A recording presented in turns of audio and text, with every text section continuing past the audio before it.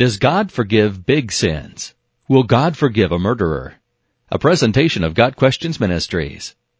Many people make the mistake of believing that God forgives little sins, such as lying, anger, and impure thoughts, but does not forgive big sins, such as murder and adultery. This is not true. There is no sin too big that God cannot forgive it.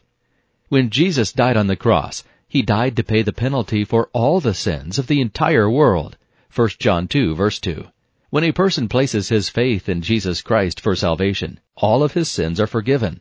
That includes past, present, and future, big or small. Jesus died to pay the penalty for all of our sins, and once they are forgiven, they are all forgiven. Colossians 1, verse 14, Acts 10, verse 43.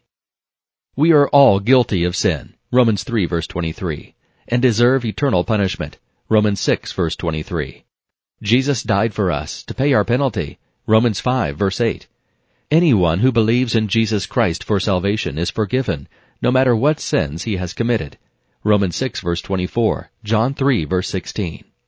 Now a murderer or adulterer will likely still face serious consequences, legal, relational, etc., for his evil actions, more so than someone who was just a liar. But a murderer's or adulterer's sins are completely and permanently forgiven the moment he believes and places his faith in Christ.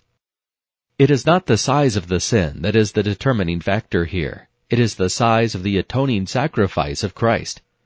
If the shed blood of the sinless Lamb of God is sufficient to cover all the sins of all the millions of people who would ever believe in Him, then there can be no limit to the size or types of sins covered.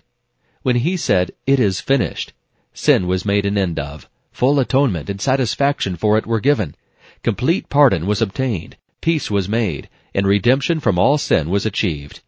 It was sure and certain and complete. Nothing needs to be or could be added to it. Further, it was done entirely without the help of man, and cannot be undone. This has been a presentation of Got Questions Ministries, www.gotquestions.org.